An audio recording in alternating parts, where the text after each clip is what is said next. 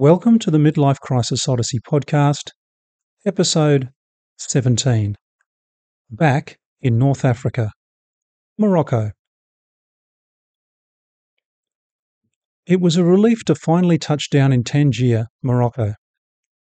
Although the flight from Madrid was only an hour and a half, it was on the back of 2 long days in transit, and my energy and patience had run out. Following my fellow passengers, I stepped out of the plane and rattled down the stairs onto the tarmac. The cool air and warm sunshine felt good as I made my way towards the arrivals hall. The queue moved quickly through passport control, and after an officer had stamped my passport and welcomed me to Morocco, I headed for the baggage claim area. A Jersey caramel-coloured cat made its way lazily across the room, while a couple of cleaning staff pushed brooms across the spotless floor. I found my bag, and after a stop at an ATM, walked out the door and past the row of date palms outside the terminal.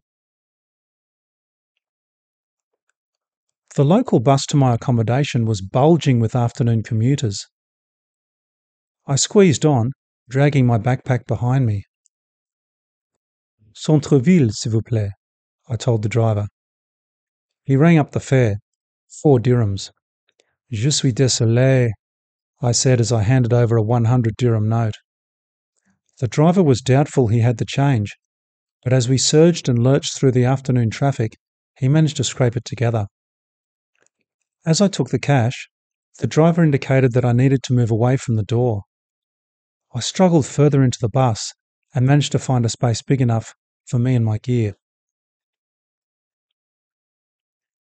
I'm used to being stared at whilst travelling.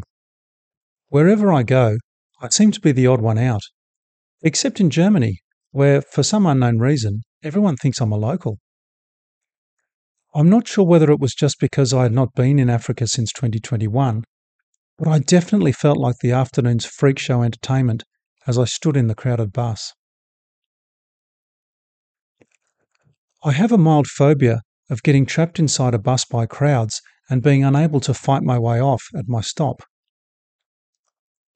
Each time the bus pulled over, there was a distinct net gain of passengers, and by the time we were approaching my destination, I was wedged in tight. The bus swung to the curb, I picked up my backpack, and whilst repeating pardon and excusez-moi, I shoved my way to the door and lurched out.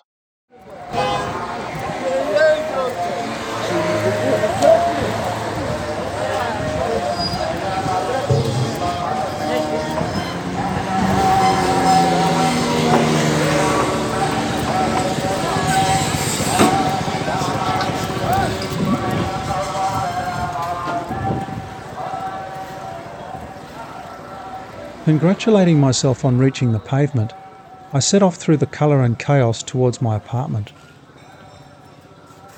Raucous small-bore 2-stroke motorbikes weaved through the cars jammed up in the narrow streets. Market vendors squatted and smoked beside their goods, eclectic, unruly collections laid out on blankets on the ground. Women dressed in everything from conservative Western chic to the niqab led children along the narrow pavement.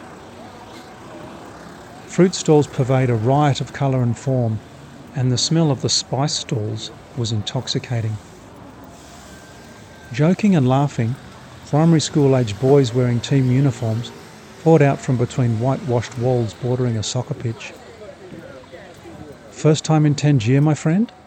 said a voice to my left. "No," I lied and hurried along. "You want hashish?" Leaving the main road, the street narrowed and steepened as I neared my destination. I was hungry and tired, and glad to have nearly made it. After finding the address, I was met by the owner of the apartment, a friendly bloke about my age. He was surprised I was travelling alone.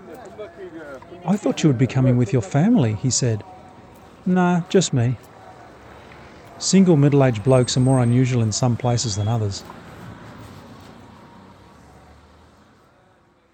After showing me the flat, my host wished me a pleasant stay and left. I plonked myself down on one of the couches. Despite being worn out, it felt good to be back in North Africa and I was looking forward to exploring Tangier.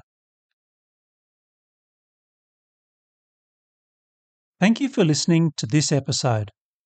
If you enjoyed it, waste some more of your time at midlifecrisisodyssey.com, where you'll find more podcasts and posts about travel and existential crisis.